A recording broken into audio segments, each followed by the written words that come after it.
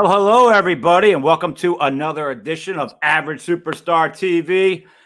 I'm your host, Lauren Lepre. Please give us that subscribe on YouTube, Spotify, Amazon, Stitcher, and iHeartRadio. A new episode drops every Monday morning at 5 a.m.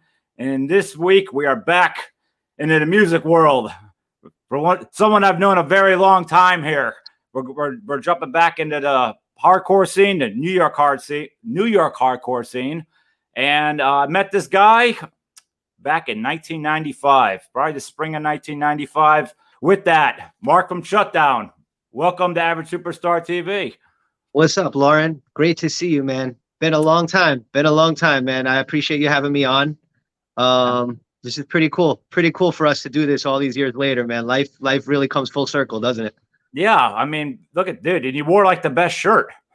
Oh, it's one of my favorite shirts. It's funny, I didn't even think of it like for this specific podcast, but when I was a kid, everybody loved Hulk Hogan, and I was kind of like the Antichrist. I loved Ultimate Warrior. So like WrestleMania, when Ultimate Warrior beat Hogan, that was like the greatest day of my childhood back then. I didn't think it could happen, but I was with you cheering because I was the guy up front that was always into the. I was over the good guys quickly. I was a Four Horsemen fan, and stuff like that. But I just thought the Warrior was going to be another guy he dropped the leg on and got another victory. So when that happened, I was so freaking happy. Yeah, it's funny because I was at. I always tell my kids this story. I was at like I think it was one of my best friends. It was like his 13th birthday, and I remember because birthday is always in April, and his parents had a WrestleMania party. And it was like everybody, you had to wear a Ultimate Warrior or a Hogan shirt. And when I tell you, like 98% of the kids at the party had Hogan shirts on, and I came in my Ultimate Warrior shirt, and I was just like king of the world that day. I was like, and he was an Ultimate Warrior fan too.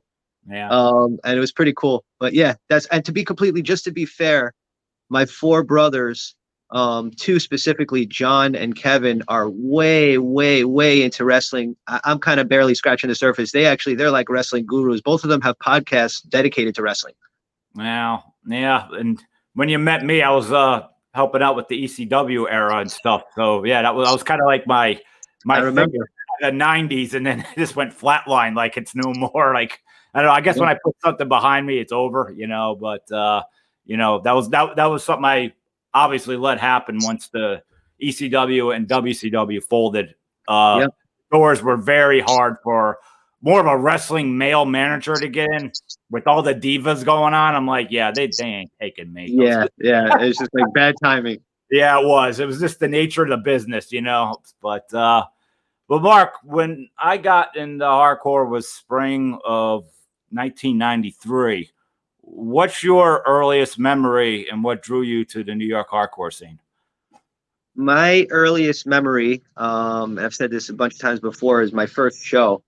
To get into New York hardcore, my first show was July of 93 at L'Amour's, and my brother's band Confusion played, and I was 13, and Madball played, and 25 to Life played, and Crown of Thorns played, and it was like that was a very sketchy crowd, to say the least. I mean, there was like a clash of a couple of crews at that show that I won't get into, but my brothers were nervous for me to be there for sure. And when I was outside, I started meeting, skinheads and punks and hardcore straight edge kids and, kids from my high school. And it was really cool. Like it was a really great, I was going into high school that summer, like that fall.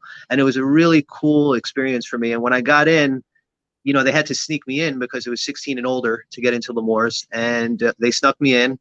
They put a little bandana around me to make me look kind of like tough, which I was like 5 foot nothing. There was nothing tough about me, but they wanted to just like camo me into the crowd.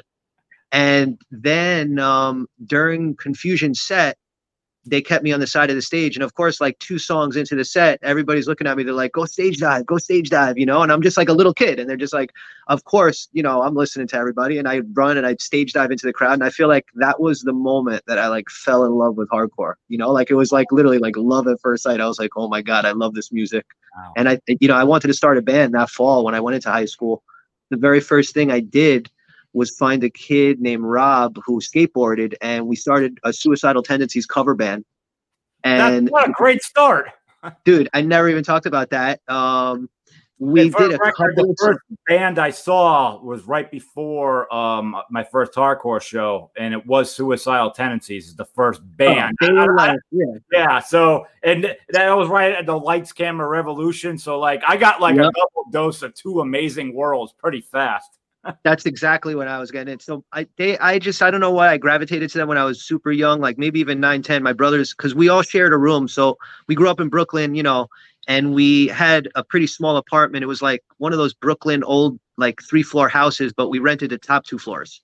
And like the top floor was kind of like an attic. It wasn't really like technically a bedroom, but my parents turned it into a bedroom and put 4 of us in there. And we lived like right next to each other, like daily. So on the walls, as you remember in the 80s, and by the way, this is my kids' room. They're cool walls, but on the walls is back then was hardcore posters from my brothers, like posters of Underdog and Youth of Today and Agnostic Front and Cro-Mags. And I didn't know what the hell these things were. Like I was 8, 9, 10 years old, but you know, like you go to bed every night and like you see a picture and like you can't forget it, right? You're drawn to something. You almost feel like you're missing out. So you want to be a part of what's going on, or at least check it out and see if you are. Basically. So like I started going through their records when they would go to Sunday matinees, like in the late 80s, like they were never home. And they were 2 years, my brothers are like 2 years apart. So like Mike, I think was like 15, John was 17. And it was just like, they were off to the races with New York hardcore. They were never home. They were always at shows, always, you know, road tripping to shows. My parents were cool. They let them go, but I was at home alone and I would be in the room. And I'm 7 years younger than Mike, who's the next youngest after me. So I'm quite, you know, younger than them. And I'm like 8 years old. And I'm now like scratching their records, putting them on. Like, what is this? Suicidal? Why would they call their band Suicidal? In my brain, I'm like 8, 9 years old. And then I put the song on, you know, I saw your mommy's dead. You know, I killed your mommy's dead. And I'm like, I really am into this, you know? And then I start hearing like Institutionalized. And I was like, oh my God, I love this band. And I just started getting into them. And they were one of the first bands. So when I started high school, before I started a hardcore band, I met like a kid in a class and he skated. And I was like, hey, do you play an instrument? He's like, yeah, I play guitar. I was like, cool, man, let's do a Suicidal cover band. And we never got off the ground. We learned like 4 songs, but we practiced probably like, you know, a dozen times and it was super fun. And from there, I was just like, I have to start a hardcore band. And that's kind of how I started SHUTDOWN. Like the next year when I was a sophomore was kind of when I found other guys. And, you know, Anthony was, if you remember, Anthony was one of the original guys that started the band with me. And then Steve and Jimmy came shortly thereafter. And then, of course, Dion replaced Anthony a little bit after that.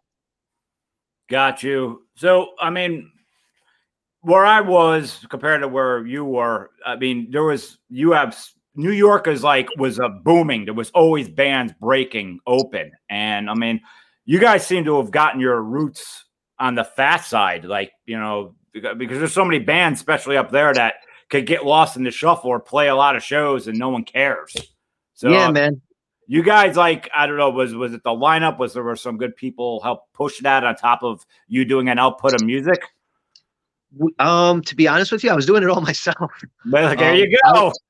I was doing it by just like kind of like old school marketing, right? Like just talking to everybody, making friends, giving away a lot of stuff. Like we used to make demos. I don't even know that we sold them. We like gave them out. We sold them for like $2. Mm-hmm. And I think that like, I think about that now and it was very organic the way we got our name out. You know, I met people like you and I met people like Richie from Crutch and Wisdom in Chains. And I met, you know, Joe and all these cool people, like at a time in my life where I was literally like 15 and we were doing road trips to like, you know, Wilkes-Barre and Scranton and Moosic. That's exactly where I met you around then. I think I remember the exact spot too, dude. Like, cause like back then it was crazy because I was a little older getting into hardcore there, but like I just, as soon as I got it, I was just more blown away of the youth movement of like that kid's 14 and he's in a band. Like, really? That's happening? But that was like a common thing. That's one of the things that drew me to it, like so much. And I mean, you could tell up there, we only had really about 8 bands that was consistent. And what happened, you know, everyone from New York hardcore and around wanted to play there because we were eating that up. We were eating that up. And I mean, you had bands like Strength for a Reason, Crutch, Warped Weeble Wobbles back then. You know, I'm sure. Feeble, oh my God, I can't forget Feeble. Yeah, and then you could go to Wilkes-Barre and a band Yeah, a band that was very influential on me in Wilkes-Barre, Buried Alive. I really Oh, got into it. I mean, not Buried Alive, excuse me. Burial Ground. Burial Ground. Thank Yeah. you. Sorry, No, Buried Alive. okay. Burial Ground was awesome, man. And he was one of the singer from Burial Ground. I believe his name was Jamie. Jamie White. Yeah. He passed away. I know I had heard that from some of the local guys, but he was one of the first friends I made in the hardcore scene in Pennsylvania. And I was literally just turning 15. And we traded demos. And I believe he invited me to play the Manus Green, which was my second Pennsylvania show, which was right after a CC show, if I'm not mistaken. And I believe I was there, but was I think you were definitely at the CC show. Definitely, but I also think Inhuman's first show ever was that Manus Green. That's correct. Yep. Yeah, Man, if you were at that show, that was Inhuman's first show ever. And it's funny because I got my brother on that show because I was friends with Jamie from Burial Ground. And I was excited because Burial Ground lived like 2 minutes from there. That, you know what I mean? Like, so that's that was crazy. That was like the Burial Ground Extend Option like club. Yes. Option was awesome. I love Steve. Yeah. Those guys were amazing. They had control who was going on there and stuff. So that's why you didn't see Crutch and stuff like that there. But, you know, I know, and back then I never even realized this, right? Like I'm making truth be told, Lauren, like back then we were friends with everybody. So like we'd play the Manus Green with Burial Ground and Option, but then I didn't realize, you go to CC's and that's Crutch territory, and it's like you get in there and it's like there was like a divide, and I thought I was like neutral with everyone because like as soon as I was here, like this band didn't like this band, I'm like, well, I have no problem with either one of you, so I'm just stepping over here, like that's just kind of how I was, always. Man, I stayed away. I didn't even know, like you're telling me about it now. I probably never knew that. So it's like, it's funny, but PA was always cool to us. Like I have very fond memories of those times and those weekends and just always good shows, right? Like even the shows with like less people, you felt like there was more people there based on the way the kids reacted. I remember H2O's one of their first shows they ever played was at CC's, and I'm trying to remember who, it might have been like one of the first 6 times Hatebreed was booked and didn't show up. So, and yeah, it took like 6 times for them to finally play. But H2O played, and I think there was 20 people there, and they showed up for that Hatebreed, and the Hatebreed didn't show, so they were the headliner. But we didn't care. Well, we cared if the Hatebreed didn't show up, but we still were like, we're going nuts for whoever's playing tonight. We don't care. So that's how it was at CC's. I mean, hardly any stage. That stage was like 12 inches off the ground, and it was like you were one with the crowd at CC's. And the thing about it is there was such a vibe at CC's. We were talking about this as a band because we're the same 4 guys for the last 25 years. There was such a vibe at CC's where like when you walked in, it was really cold outside, and you could see in that fall weather, like as a guy from Brooklyn, like we got out of the van. We were excited. We got out of that van, but like there was like smoke coming out of our mouth from how cold it was in those woods.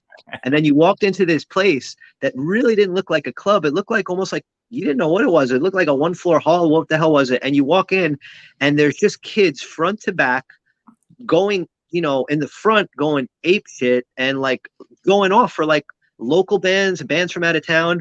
And I remember there was a guy from New York. His name was Lenny. He played in a band called 1 Second Thought.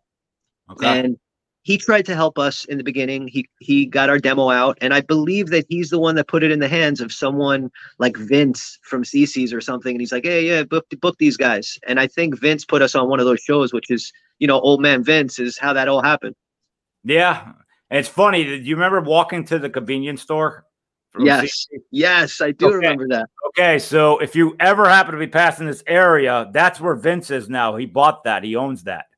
Too funny. I remember the earmuffs where he used to wear like the earmuffs like to inside the club or whatever you call them. Like, you remember, to like block out the noise. Little did we know he was doing the right thing. We all have tinnitus now. Like we're all like dying. I can't hear anymore. And like Vince is like the smart one. Yeah, I would say I have very sharp hearing too. I was even back then. I was always wearing earplugs. I was just one of them like, I'm gonna do this for a long time. I better be protecting my ears. So if it's coming in time, I put it off for a while. But yeah, that's fun. And did you when you were there, do you have any? And he just passed, believe it or not, in his late 90s. But did you ever have Vince's dad stop you at the door like he was the biggest guy? Yeah, he didn't care who you were, what crew. He's probably a 65-year-old Italian man at that. He stood right.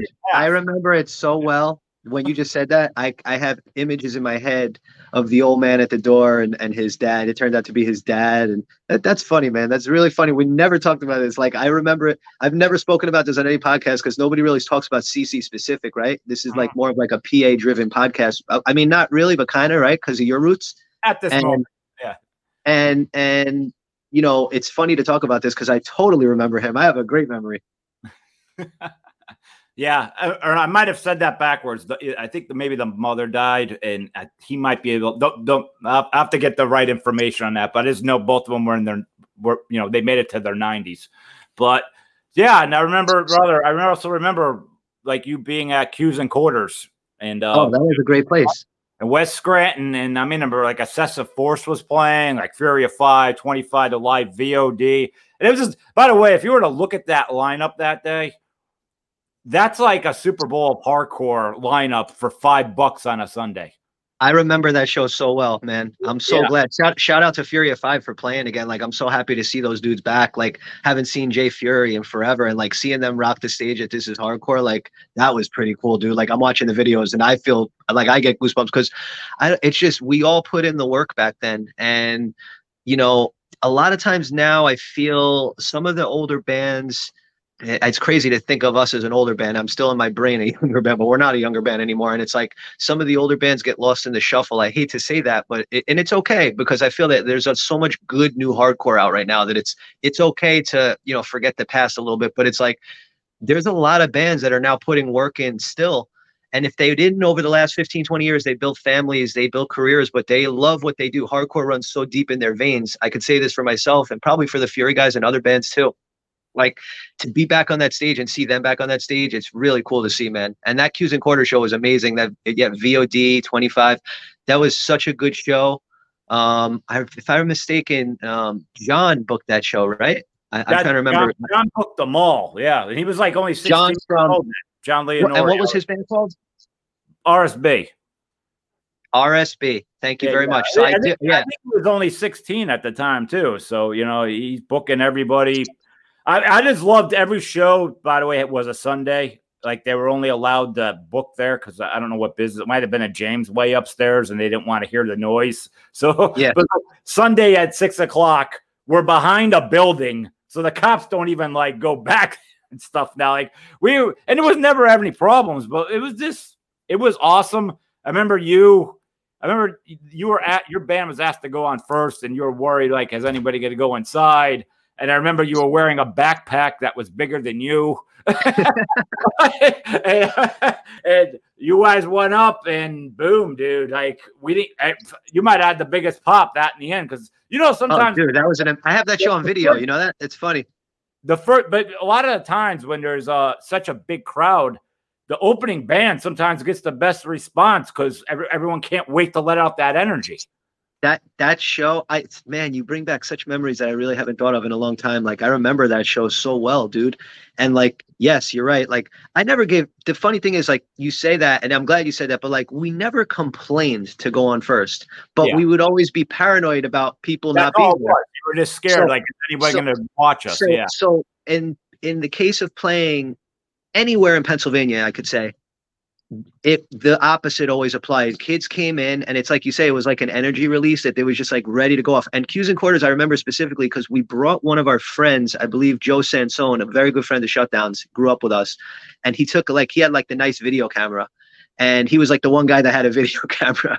And we took him and he would like took a video of that show. And I don't maybe have it on me, but I know someone in the band has it. That show was amazing. Like it was a great show. Like I remember like it was like a crazy pit, and that was like something for us to see at like 15, 16, and it really like pushed us. And I'm telling you, like we talked about, like PA became like a second home for us quick because every weekend it felt like we were somewhere playing out there. Yeah, and I knew we had, not trying to sound like a wise Yoda, I knew something special was happening. I didn't understand at that time that history was being made, though. I did not think that at all. Likewise.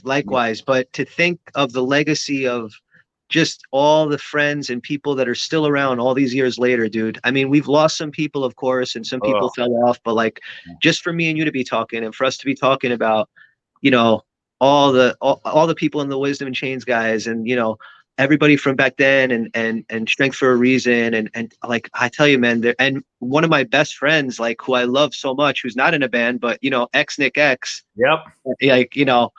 like to this day, like, talk to him all the time. He's my boy. And it's like all these friendships I made. And it all started at that one show, dude, that I met you, the same show. And I remember the second I met you, I remember you had long hair. I remember thinking to myself, like, does this guy like hardcore? Is he a metalhead? Like, what is this guy's deal? And I mean, listen, I mean, my hair back you then. always wore the ski cap, though. I remember the ski cap. Yeah. My hair was like way longer back then, but like I knew going in what I was up against, but like little by little you win everybody over. But I knew going to North Jersey shows, like New York hardcore shows, sometimes you were going to get that like, hey, I like your long hair. And I was just like, just let it go, So you know what it was for me? My brother Mike had long hair. I just said hardcore guys are really a lot of metalheads in disguise. You know what I mean? So it's like, and we all come from that, So it's like, it was just funny. Like, you're 15, everything's an impression on you. Especially for me, when I was going to those shows, like everything was all about like, meeting people. It blew my mind, like it really opened my mind up to like music and just doing this and traveling and meeting people and writing music. It was just like crazy. That time in my life really changed me, I think it was an amazing time for all of us, no matter really where you came from, because the more people you meet, the more bands the more clubs. Each club, like you just knew you were going to know 50 people. And then by the end of the night, you might have an extra 30 friends of people you just met. Like it was just, how could you not just be so drawn to keep going? Of course, man. And when you're a kid, there's nothing better than just making friends that have all the things you have in common, right? So it's like people, yes, I was straight edge and, but I wasn't a straight edge kid that, only accepted other straight edge kids. All my friends drank and partied, didn't matter. It was just like a great time to just hang out and just enjoy the music together. You know what I mean? And it was just like such a cool vibe going to those shows on Friday and Saturday night, because you got to understand, Sunday was New York's day. That was our matinee day. So like to go out to CC's on a Friday night or Wilkes-Barre on a Saturday night, and you bet your ass we were in New York at a matinee the next day. So it was such a great weekend, Mm-hmm. That's pretty crazy. And when you brought up Nick X, I always said, I know you played, I think, at least one of those shows, but oh yeah, Nick and Laura Rebel Angel used to book Newfoundland Fire. Of course. I call it Exit 6. I always say that. That was Exit 6 off of 84, but I remember it well. I remember also that's when Candiria really broke into the scene, and they got that might have been one of their first shows they ever played was Newfoundland. And I just remember like people were at hardcore dance, but everybody was just stopping and staring at the drummer. We were just kind of like drawn, like holy shit, like what is this? Ken is mind numbing. Like to be around Ken Shock is mind numbing. Like it literally, imagine we used to share a studio and practice at the same studio with them, Fastlane Studios. And we would like, let's say we had 9 p.m. rehearsal. We had the studio from 9 to 11. They had the same studio from 11 to 1. And we would stay and watch him. And it was like literally like watching like a magician on the drums. Like this guy is just the most gifted drummer I've ever seen in my life. And listening to him on those records is just, it's art, man. It's like this, he's incredible. He's beyond, and watching him like do it, and he's so humble and cool, he's like literally, he actually worked at that studio, so he used to help us. And it's cool because I see him on Facebook and Instagram and still doing his thing, man. This guy's a really, really talented musician.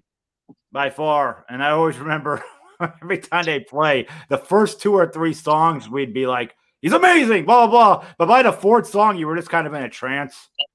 Yeah, like you were just like, how is he doing this? And other by the way, like they're all incredible, like Johnny LaMacchia, and it's like they're just like insane musicians. They blow your mind with that music. Yeah, by far. That's unreal. So I mean, as far as when you're up in New York hardcore, and you're coming like a staple at that time. I mean, and you played fast in an era of chugga chugga chugga breakdowns. Like what was there a reason for that? That's one of the things that drew me to your band, because I mean if someone comes up and does chugga chugga now, I kind of walk away. I'm kind of sick of that. But you were doing it when it was kind of dead. It was a little bit dead in the water playing fast. It definitely was part of what we wanted to do. I was very, very into bands like Judge and Gorilla Biscuits and Youth of Today, Side by Side, and you name it, like that. The Youth Crew movement, yeah. But we're Brooklyn kids, Yeah. and we do come from where we come from. I grew up in Sheepshead Bay. The guys grew up in, Bensonhurst, and we, can't deny our roots of Biohazard and bands like that. And so we wanted to incorporate something that influenced us from the heart, but at the same time to do the fast style. Because if you remember at that time, there were no newer bands doing fast. No. And when I say fast, I guess you could say like youth crew type music. But we wanted to blend it. So we always practiced, and we said, we don't want to be generic, and we don't want to write, the riff with the chorus and the next riff. And we want to kind of throw some parts in there that people are just like, wait, that doesn't belong there. So we would write songs where they sounded kind of Gorilla Biscuits influence, but then in the middle of the song, you had like a Madball type breakdown. And people were like, wait, that's kind of crazy. Like, I never really heard that type. Like, that's kind of cool that they're heavy, but they're fast. And, the singer kind of sounds like he's 15, but I don't know, like it's different. And for some people it hit, and for others it didn't, but we put the work in. And I feel like, so for the ones that were apprehensive at first, at least at the very least, they started to respect us a little more. And, fortunately for us, it grew into more of what we had always wanted to do, which was kind of like take it to the next level and travel. That's great. And also, I mean, it was like that before you and I got involved. But one of the things I loved about hardcore, and you could play something for someone who's not into the scene, and they'll be like, well, why that band sounds just like that band? But I also like, you could say like Murphy's Law, No Redeeming Social Value, like E-Town Concrete, Crutch, The Wisdom in Chains, and All Out War, and Blood for Blood, and Shutdown, and be like, well, no, this is all different categories of music. Like, no, actually, we're all under one banner. And that's something I just noticed, that there was diverse bands. Like, if someone says, like, well, what's a hardcore band? I always say, for my definition, a band that's raised in the hardcore scene. Like, I don't like saying, well, it's a sound, but like, yeah, with a punk influence, and then we broke off to this, and what year is it? That's my definition. If you're raised in the hardcore scene, you're a hardcore band. Yeah. I mean, that's fair. That's fair game. Every band you just mentioned, like, I'm into all those bands. I mean, that was our era, right? And shout out to E-Town, because I see they're still doing their thing. I mean, seeing those shows are wild, and it's funny. We did so many shows with all those bands, and so many times. Like, I'll tell you, we played a show. We toured California for the first time, and E-Town toured California for the first time. We had no idea. We showed up to the same place in San Diego, and we're both there together at this show. And there's probably like 15 kids at that show. But we hung out with the E-Town guys, had the time of our life. It was a great time. And it was just so cool, like, man, like how that happens. And now I see all this stuff later. And of course, E-Town, blew the hell up right around shortly thereafter, right around that time. Yeah. But, seeing kids embrace them now and all this stuff, it's super cool, man. Blood for Blood, I know it's been a while, but, when we played East Coast Tsunami 10 years ago, and seeing them get back together and do East Coast Tsunami and being there and just seeing the kids go nuts, it was pretty cool. Yeah, I mean, I don't even think the New York hardcore guys from the 90s, like, would you really think this was going to go where it's gone? Like, could you really have ever predicted that? I'll tell you, I just saw video footage. Me and my brother Mike were talking about it. I just saw video footage of the Sound and Fury Fest in California last weekend. And my brother said this to me, and I think it's an accurate statement. It may go down as the greatest American hardcore show you've ever seen. And I urge anybody that watches this to go on YouTube after you watch this, hopefully, and type in Sound and Fury Fest and type in the Mind Force set, and your mind will be blown. There are 5, 7, 8,000 kids going out of their minds, singing every single word, singing every single lyric to every band that's playing. And there isn't one older band on that whole festival. It's all newer bands, with the exception, of course, of Terror, who, kind of falls into every category at this point. They're just, they work so hard. I mean, they deserve everything they get. So I call that like a universal band. Terror's I absolutely love Terror. They're me and my brother Mike talk a lot, and we always like to say, like, almost like they are, they're the kings of the modern day hardcore scene. They really, truly are. It's great to say that. We have our best, New York hardcore bands, of course, that we'll always say, Sick of It All, Agnostic Front, Madball, Murphy's Law, but in this day and age, Terror are the kings, and respect to them. You know, they work their butts off. And, you know, I've known Scott for a long time. Chris from Cruel Hand, I recently got to know last October. H2O and Cruel Hand and Shutdown did a couple of shows in a weekend together, and they're just really good guys. You know, Chris from Terror and Cruel Hand told me a story about how he was 12 years old. We played in Portsmouth, Maine, and he couldn't get into the show. His mom wouldn't let him come that night. So he watched our sound check and he was like totally into it. And I thought that was like the coolest story I had ever heard. And you know, he talked about it on stage, and it was like, you know, that's what hardcore is about, dude. You know, it's really, really cool. Yeah. Yeah. Would you, do you have any, so when did you leave New York? In terms of moving? Yeah. I moved from New York September 20th, 2001, 9 days after 9/11. Wow. I guess that did that have anything to do with that, or was that already planned? Kind of crazy story. We stopped touring in August of 2001. Last thing we did was a little stint on the Warped Tour, like the last week. And that was the last touring that Shutdown did as a band. And it was a very crazy summer. We went to Europe. We went to earlier in the year, we did Japan, Australia, New Zealand. I mean, it was a nonstop year, kind of ran us into the ground a little bit, no time off. In the end of the day, I talked about this, like kind of burned us out a little bit in the sense that we were very young, you know, 22.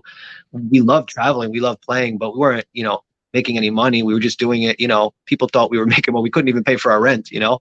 Mm-hmm. So we tried our best to hang in there. The guys wound up going back to college, but I moved to Florida in September of 2001. I had a going away party. My dad lived in that same place I grew up in. My mom and dad had split up at that time. So it was just my dad and my brother living there, Mike. And my dad let me have a going away party there. And I basically invited like all of Brooklyn. And, you know, all my friends showed up. There was a lot of like, you know, people smoking weed on my porch and drinking beers and doing things they shouldn't do. And my dad was just like, hey, he's moving. He's 20 to 21. Let him go. You know, God bless. Good luck. And at that party, I got a car and drove down to Florida and lived with my grandparents for a couple months. And they lived close to the beach and just used to kind of hang out on the beach and kind of be bored, and kept trying to convince the guys, you know, drop out of college, let's go back on the road. But I stayed in Florida and have been here ever since, man. And now you know, here we are in 2022. I just have my 4th child and have 2 boys, 15 and 13, and a little girl who's 8. And you know, this is my life down here. I can say I'll probably never, you know, move back up north. I do, you know, I love it down here. I truly do. But I do miss my friends and, you know, the good times up there. Yeah, I just always like to get people's, like, when they leave an area, like even when I left, you know, the Scranton Wilkes-Barre area. I mean, that was an amazing era of my life to move to Philly. And yeah, it's only 2-hour drive, but I wasn't really going back up there that often for shows. I always just like to hear people's stories of when they moved on, or, you know, because I mean, it's a hard thing to do. I mean, is there really, where you're at in Florida, is there real shows of that magnitude? Or so I'm in Broward County, you know, Fort Lauderdale area. I actually live in Margate, close to Coral Springs, and there is a place called O'Malley's. There was a show a month ago. And this is a very interesting story relevant to this podcast. There's a new band here called Body Blow. They're, you know, guys in their 20s from Miami. They're really dope. And they cover Hope by Shutdown. And wow. They got in touch with me on Instagram and made friends with me and invited me to go to the show and get on stage and sing Hope with them. That's freaking amazing. So I went to this show, which happened to be 1.3 miles from my home. I had no idea. And walking distance, mind you. But I drove. And I proceed to walk into this club that is packed with, you know, teenagers, kids in their early 20s, and a band called Children of the Flesh, which is more of like a metalcore band. But it was their show, and they invited Body Blow to play. So it wasn't really a hardcore show per se, but Body Blow was playing. And when I tell you, Lauren, I mean, it was like old times, but there was a couple hundred kids there going apeshit. And it was amazing. And it was like, wow. And, you know, the guy brought me up on stage, and it was really funny. Kind of made me feel old, but it was really funny for him to do that. He's like, you know, I'd like to introduce you guys to a big influence on us. And, you know, we love this band, and to be able to bring him on stage and have him, you know, sing this song, it's really unbelievable for us. He wrote this song when he was 16, and he's coming to, get up on stage and sing it now. And he said this, so I get up and I sing it, and, kids didn't know the words, but they were going nuts. And after the show, all these kids came up to me and they're like, "You really wrote that song when you were 16?" I said, "No, I wrote that song when I was 14." And they were laughing. And it was a really cool moment, Miami lost one of its best clubs down here. It's called Churchill's, basically the CBGB's in Miami. They stopped doing shows when the pandemic hit. I saw Madball play there February of 2020. Pandemic hit the month later, and they haven't done shows since. And so there was another place called Rosas, and they closed down. So there isn't too many places, but I can tell you this: Broward County has a very, very good hardcore scene, and there's a lot of new bands, and Miami has a great hardcore scene too. Shout out to Body Blow. Those are my boys. But you can check them out on Instagram. They're really, really cool band. They cover District 9, and they cover Crown of Thorns. So very much our style of the music, Lauren. That's great. They're really cool kids, man. They're really cool kids. And I'm 20 years older than them, and it makes me feel so effing old. It's ridiculous. But I went to Miami and I hung out with them one night. We went to this bar and we hung out in the back and we talked hardcore for 3 hours. And these kids know it all. They are like gurus of 90s hardcore, and they could sit there and talk to you about 90s hardcore better than you and I, and it will blow your mind. And what you just said about that this place no longer does shows, not to sound like, the wise Yoda or anything, but I've always told people, no matter what style of music you're in, but particularly hardcore, if you've got a club and you like going to it and shows are going, go to every one, because you all know in hardcore, you're on borrowed time. Oh, absolutely. It just is. Like, even if it's years, someone will sell the place, the next owner doesn't want something like that, or, if you remember, I don't know if you knew the end of what brought CC's down, but I mean, we're talking like 99, 2000, and the area was getting scared of, quote, people coming in from New York with tattoos and body piercings. And I remember. There's gang warfare going on. Yet in Scranton, they have tinks where there's 50 on 50 meathead fights left and right, but they were scared of us because we look different, which is basically normal now. The older people were really like, it threw them off to see kids like, in their late teens, early 20s with like big loop earrings and like covered in tats. And like, it really scared the fuck out of like I guess you could call it the baby boomer generation. And it was like, you think about it now, like, it's just like everything's even going crazier, but it's like back then, like, people, hell, man, like, we all dress different, we look different, we stood out to those people, but when we got to CC's, we were all one big family, which was kind of cool. Yeah. So it sucks because I guess just one big misunderstanding is the best way to say it. It's just, in a way too, it's like you almost say the internet caught the world up, like especially the Midwest, like everybody had a big thing. The Midwest is all super hicky and stuff. Like, yeah, no, everybody kind of got modern and stuff. Like, could you really go to a town anymore where no one has tattoos at all? Yeah, no, at all. No, at all. It doesn't even exist. And when you were at CC's and you were young,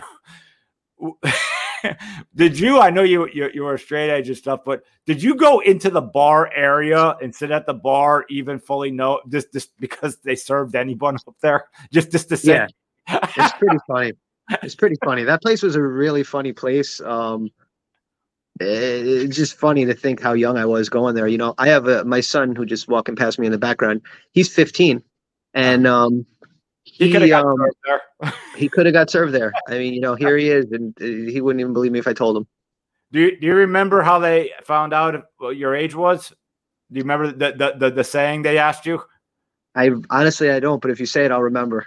They pointed at you and go, "You 21?" Just say yes, and then they stamped your hand. Okay. That's funny.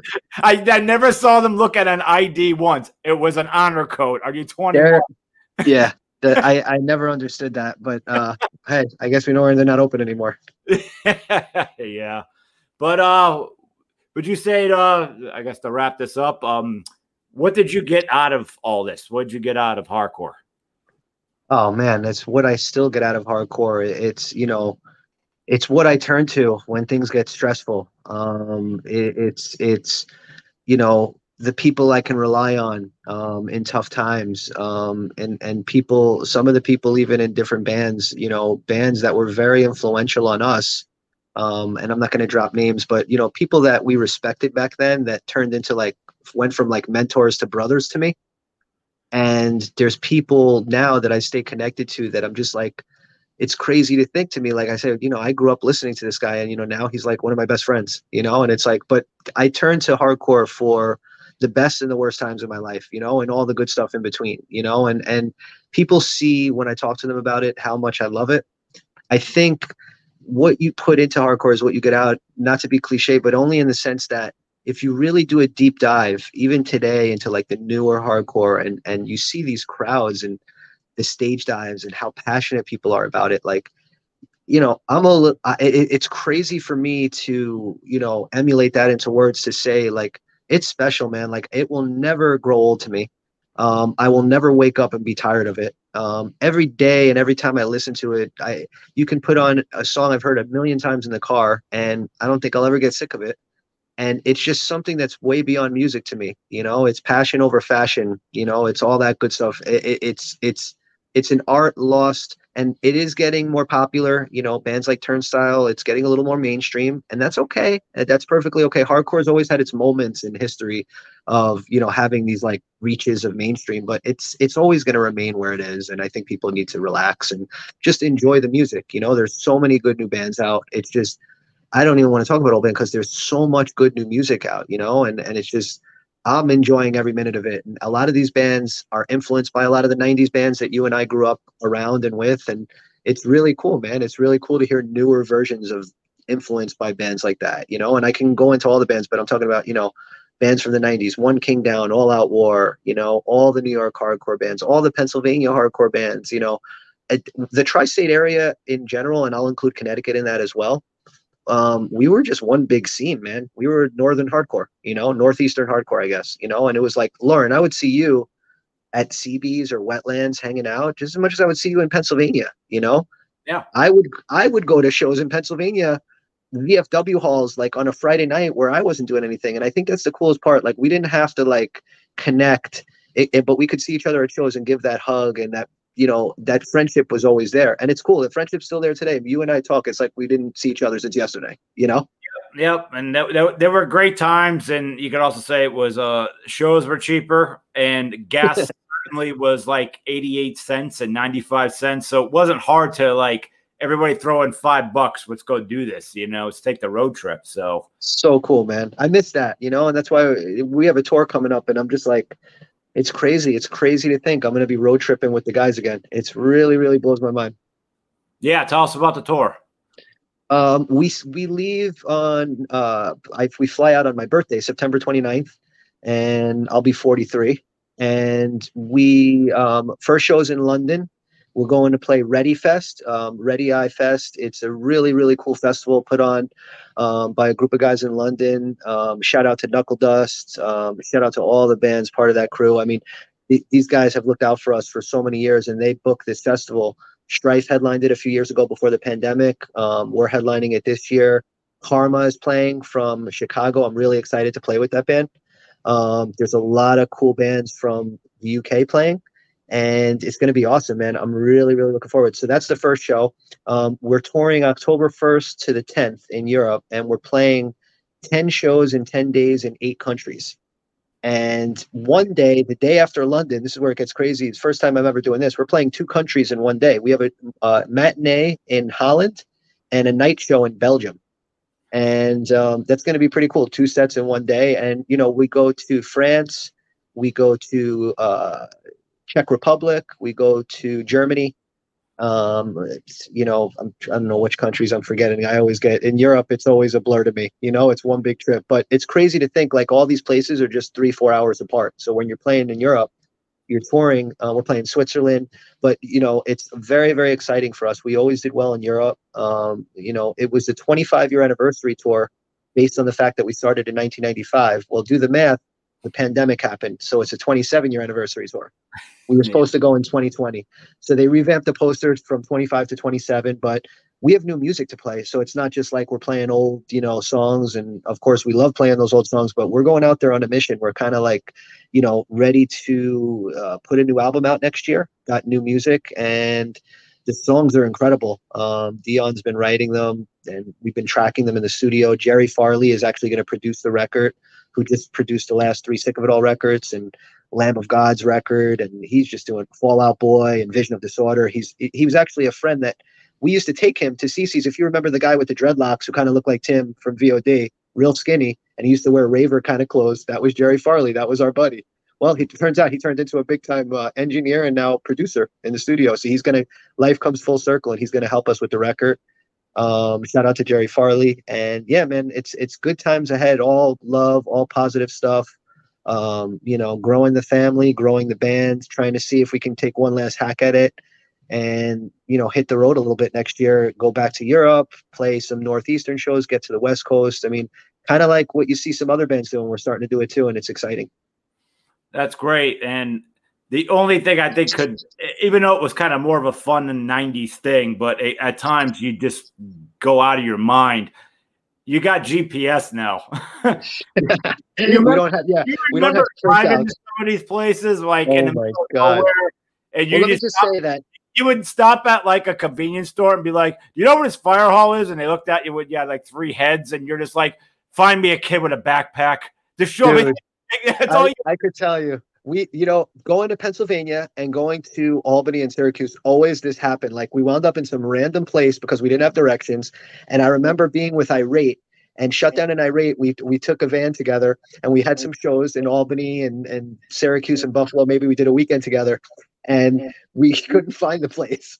And we wound up stopping at some place and it was like a restaurant with no name on it. And we walk in and it's like this, it's like out of a horror movie. And somebody walks up to us and they're like, "Do you want the red plate or the blue plate special?" And we're like, "We're just trying to find directions to the club."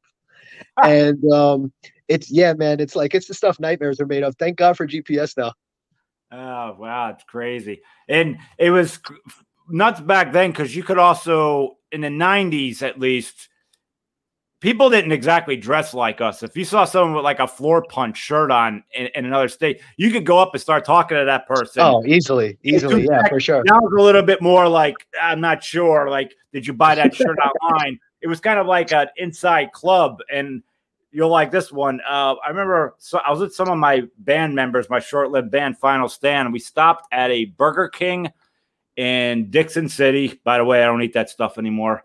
But I remember looking over. Yeah, I remember we were looking over and we saw people, you know, dressed like us, the big pants and some New York hardcore shirts on. And I'm like, there's somebody like that's a band. And like, I was like, we don't know who it is, but I'm like, we were like, "Why don't you go find out?" And I went over and I was like, "You guys are a band?" They're like, "Yeah." And I'm like, I know you're a hardcore band. I'm sorry, I just don't know who you are off band. Who are you? And they go, "We're Inhuman." That's so funny.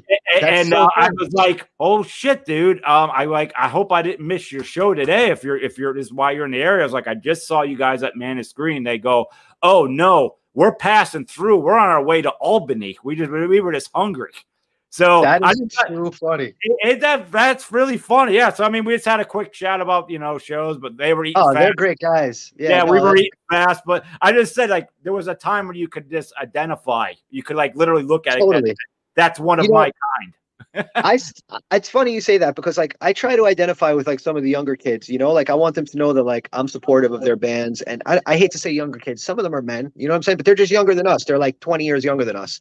And it's like funny, like I'll hit them up if I'm into their band and I'll be like, "Dude, I just want you to know like your band rules. I'm a big fan. Keep doing your thing. Great to see you guys out there hustling, doing your thing." And it's cool. Like I'm doing the same thing I did 25 years ago. Like this is how I make friends. So I kind of I like to meet younger kids. When I say younger, just younger than you and I in bands and just doing it. And I can relate to them on so many levels. That it's like I just want to listen to them and know that they have my support. You know what I mean? And whether it means anything to them, I couldn't tell you, but it's just cool, man. There's so much good stuff out there. I think that's good to say to any band because being in a band at any point that those negative vibes could come. If you're up against the wall, should we quit? Blah blah blah. And I think sometimes little conversations like that keep people going.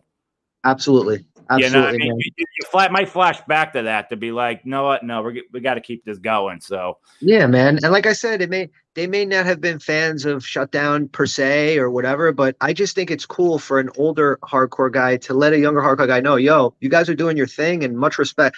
My message to them is much respect. Great to see younger bands doing their thing. You know what I mean? yeah. And that's kind of where I'm at. There's a couple of really good bands from New York doing their thing now. Combust is dope. I love that band.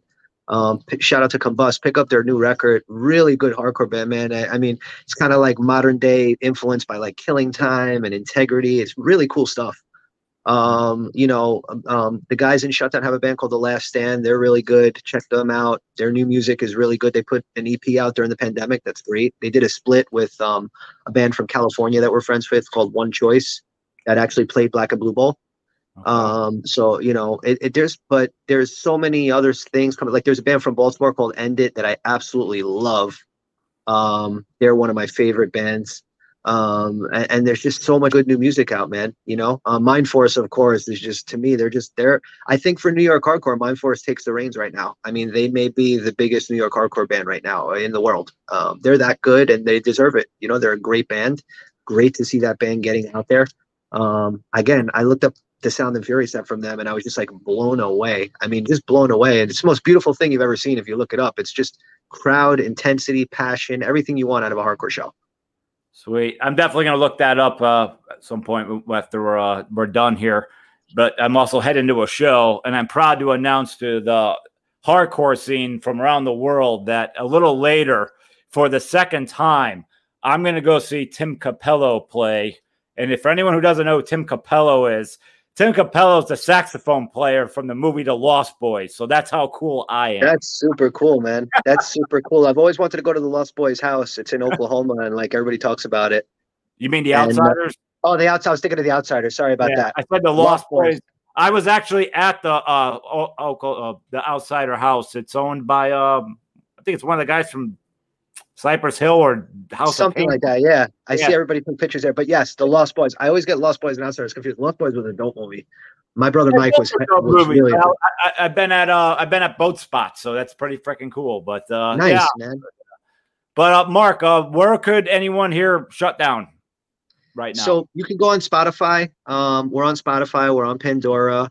As we release new music next year, we're kind of like figuring out who's going to put it out, but it'll be out there on all platforms. But if you do want to support us, just go. You can follow me on Instagram, Mark Shutdown on Instagram. You can follow Shutdown's Facebook page. We're pretty active on there, and I'm going to start a Shutdown Instagram page soon too, so you can be on the lookout for that. But you can check out all our albums and stuff, with the exception of the SFT Turning the Tide EP, which is not on any digital platforms. I'm trying to change that. I'm working with Kevin Gill to try to get that changed. So that should be out there hopefully. But all 3 releases from Victory are on, all the digital platforms.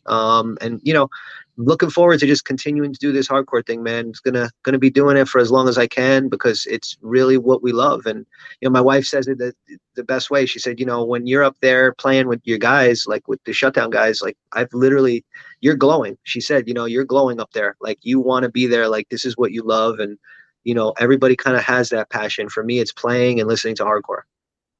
Wait. Well, Mark, we're still young guys, but 27 years went by pretty fast, my friend. It really did, dude. It really did, Lauren. But let me tell you look great, man. You look the same. It's great to see like you doing your thing. I'm not crazy active on social media, but I'm active enough to have seen your growth over the last like 10 to 15 years. We were friends since this thing Facebook came out, and like to see the growth of yourself and your career, and it's really cool, man. Kudos to you. Keep doing it. It's really cool. I'm just one of those guys that gets to say I knew you back when. And that's kind of how I tell it to my kids, and there's a lot of people like that in my life from back in the day when we were all friends, and we're still here, right? And we're still kicking it. We're still strong. And that's kind of, I believe that the hardcore has a big part of that for both of us. It keeps us mentally strong and healthy and doing good things in our life, as weird as that sounds. And I always said, dude, it keeps you young, dude. I mean, you don't want to let the old man in. Be a responsible adult, but don't let the old man in ever. you know, I let the grouchy old man in with 4 kids all the time. You know what I mean? But then I cook and I put on, you know, Keepers of the Faith, and I remember who I am. And I call one of them downstairs and we start moshing. Yeah, I hear you, brother. Awesome. Well, Mark, thank you so much for coming on. Thanks, brother. And I thank this audience for taking the time to check out this show. Again, please give us that subscribe on YouTube, Spotify, Amazon, Stitcher, and iHeartRadio. Mark, I thank you again. And thanks, man. Lauren, you're awesome, dude. I appreciate you having me on. After all these years, it was a pleasure. Hope you continue to do your thing. I'm always here. You got my full support. And again, I appreciate it, man. It's always fun. I've been sitting in my kids' room. They've been listening to this whole podcast. I think I'm boring the hell out of them. Let's see. So a lot of people are going to look at the background and go, "Oh, I didn't know he was an Attack of the Titans fan." But you know, but no, it's all good, man. I really appreciate you having me. You know, I love talking about this stuff just like you do, and I'm happy to be here. So thanks, bro, and stay in touch. You got it, bro. I'll shut the party down. Later, man. Appreciate you. Later.